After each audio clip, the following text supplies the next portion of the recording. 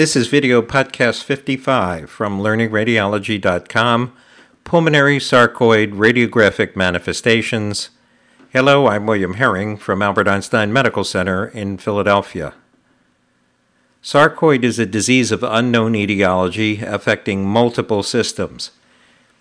It features widespread formation of non-caseating granulomas. It almost always affects the respiratory system. It has a 3-to-1 female to male predominance and a 14-to-1 African American to Caucasian predominance. Most patients with sarcoid are asymptomatic at the time of presentation.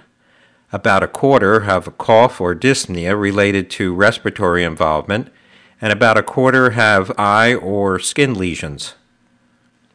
The diagnosis is usually made by a biopsy of the involved organs. Angiotensin-converting enzyme, ACE, is elevated in most cases of sarcoid, but it's nonspecific and used mainly in monitoring treatment. Gallium-67 is sensitive but nonspecific and is used primarily as an indicator of active inflammation. The QVIME intradermal skin test is positive in 70% of patients with sarcoid, but it is rarely used today because of the inaccessibility of the antigen and the length of time which it takes to obtain the results of the test. The imaging findings in sarcoid by modality. Chest radiographs are diagnostic in most cases. CT is more sensitive than radiography for mediastinal adenopathy and for parenchymal lung disease. On CT, we can see ground glass opacities, subpleural nodules, innumerable small nodules and prominence of the reticular markings, beating of the bronchovascular bundles, and in end-stage disease, honeycombing, fibrosis, cyst formation, and bronchiectasis. As we said, gallium-67 avid disease can be used to mark the activity of the disease. Sarcoid is staged based on the pulmonary radiographic findings. Stage 0 is a normal chest radiograph. Stage 1 is lymphadenopathy only. Stage 2 is lymphadenopathy and parenchymal lung disease. Stage 3 is parenchymal lung disease only, the lymphadenopathy regressing. And Stage 4 is so-called end-stage lung disease, which features pulmonary fibrosis. Stage 1 sarcoid is adenopathy alone. It is almost always bilateral hilar and right paratracheal adenopathy. This has been called the 1-2-3 sign, the pawnbroker sign, Garland sign. This is a frontal radiograph of a patient with stage 1 sarcoid. There's a soft tissue density in the right paratracheal area. There is enlargement of the right hilum, and there's enlargement of the left hilum. This is an example of the pawnbroker sign, and the insert shows an actual pawnbroker sign which hangs outside of a pawnbroker shop and represents those 3 brass balls. This is another patient with stage 1 sarcoid. The red arrows are pointing to the bilateral hilar adenopathy. The right paratracheal adenopathy is less evident in this patient. Here's another patient with stage 1 sarcoid. You can see there are large bilateral hilar nodes. They have a lumpy appearance. These have been called potato nodes. And sarcoid very frequently has a separation, the black arrows are pointing to, between the lymph nodes and the heart, because the lymph nodes in sarcoid tend to be more bronchopulmonary in origin than do the lymph nodes in, let's say, lymphoma, which are true hilar nodes. This is a CT scan of a patient with stage 1 sarcoid. The white arrows are pointing to the bilateral hilar adenopathy, the blue arrow to some subcarinal adenopathy, and the red arrow is showing the separation between the heart and the right hilar adenopathy. Some uncommon findings in stage 1 sarcoid. There can be unilateral hilar nodes in 3 to 8% of cases.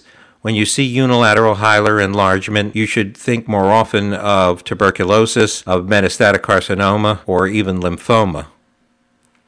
And there can be eggshell calcification, peripheral calcification of the hilar lymph nodes in long-standing sarcoid. This is unusual. It is more common, eggshell calcification, in patients with silicosis. This is an example of the kind of eggshell calcification in both hila that occurred in a patient with a long-standing history of sarcoid. There are no findings in the lungs that suggest silicosis, and the patient had a history of sarcoid. Stage 2 sarcoid is adenopathy with parenchymal lung disease. The adenopathy usually decreases in size as the parenchymal lung disease increases. About a third of patients with adenopathy will develop parenchymal lung disease. Patterns of parenchymal lung disease in sarcoid include most commonly a small reticular nodular pattern diffusely throughout the lungs. Sometimes there can be larger irregular nodules, the so-called acinar pattern, and even less commonly, there can be a pattern which is called alveolar sarcoid, which represents a coalescence of innumerable small interstitial granulomas. It is not, in fact, alveolar. The disease is interstitial. There may be air bronchograms present, and the differential diagnosis might include alveolar cell carcinoma, alveolar proteinosis, and lymphoma. This is a frontal radiograph on a patient with stage 2 sarcoid. The red arrows are pointing to the bilateral hilar adenopathy, and the red circle highlights the reticular interstitial disease that marks this as stage 2 sarcoid. This is a close-up of the same patient, and you can see that there are innumerable interstitial lines that make up the parenchymal disease in this patient. Here's a CT scan of a patient with stage 2 sarcoid. You can see that there's bilateral hilar adenopathy. There are innumerable small nodules in this patient, and there is beading along the bronchovascular bundle caused by the multiple small nodules. Here's another patient with stage 2 sarcoid. There is bilateral hilar adenopathy, and the red arrows are pointing to the beading along both of the major fissures. Here is another patient with a frontal radiograph with stage 2 sarcoid. The red arrows point to bilateral hilar adenopathy. The red circle highlights interstitial lung disease. This patient has an acinar pattern. On the left, you can see there are large irregular opacities in both lungs. There also is bilateral hilar adenopathy. On the right, in another patient, we can see these irregular opacities, the red arrows, and these opacities contain air bronchograms. And this is an example of alveolar sarcoid. At first glance, this looks like airspace disease. If you look carefully at the periphery of the disease, you can see that it's actually interstitial in nature. The red arrows are pointing to the bilateral hilar adenopathy. Stage 3 sarcoid represents the regression of the adenopathy, leaving only the parenchymal lung disease. Generally speaking, adenopathy does not develop subsequent to parenchymal lung disease, and if adenopathy does develop, at that point you should think of either lymphoma or tuberculosis. This is a frontal radiograph of a patient with stage 3 sarcoid. There is no hilar adenopathy visible, but there is reticular nodular interstitial disease. Stage 4 sarcoid is end-stage lung disease. There is diffuse fibrosis, there may be bronchiectasis and a honeycomb lung, and there may be multiple cysts. This is a classical example of a frontal and lateral radiograph in a patient with stage 4 sarcoid. You can see that there is considerable fibrosis in both lungs, there are multiple cysts, there is retraction of the hila. This is a CT scan of a patient with stage 4 sarcoid, and the red arrow is pointing to the characteristic tram track appearance of bronchiectasis. And another frontal radiograph in still another patient with stage 4 sarcoid shows diffuse reticular nodular interstitial disease with evidence of scarring and hilar retraction. Uncommon manifestations of sarcoid. Sarcoid can be associated with tuberculosis. Pleural effusion may be seen in sarcoid, but it is very rare, and when you see a pleural effusion, you should think of some other disease, especially lymphoma. It is usually an exudate with lymphocytic predominance. Nodules rarely may cavitate, and a fungus ball, an aspergilloma, may form in a chronic sarcoid cavity, although they usually form in tuberculous cavities, the most common presenting symptom being hemoptysis.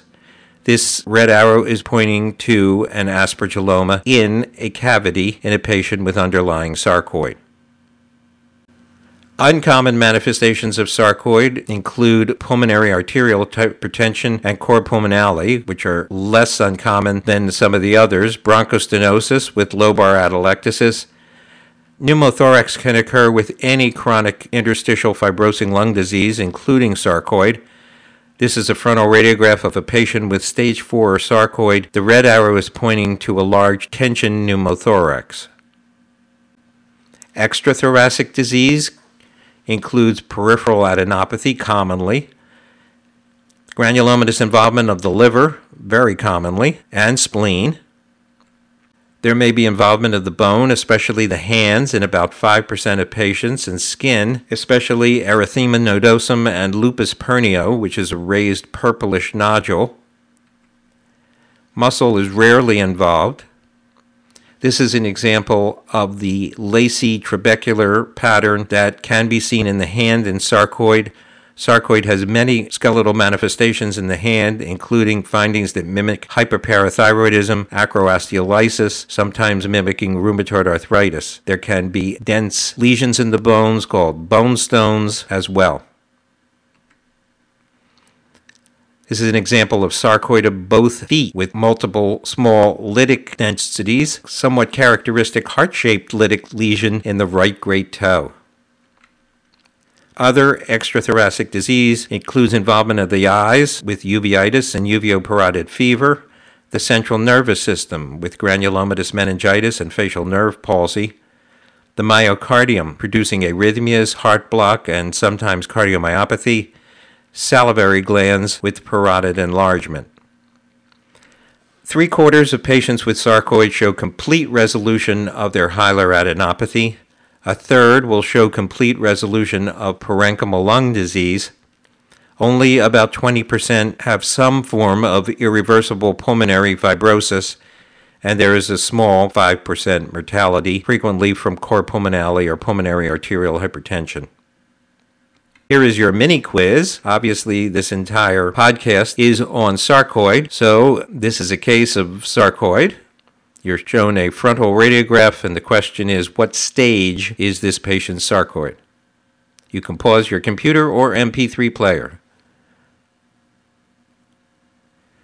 Well, there is bullous disease in both apices. There's evidence of scarring. There is tenting of the hemidiaphragms. All of this represents chronic disease. This is stage 4 sarcoid.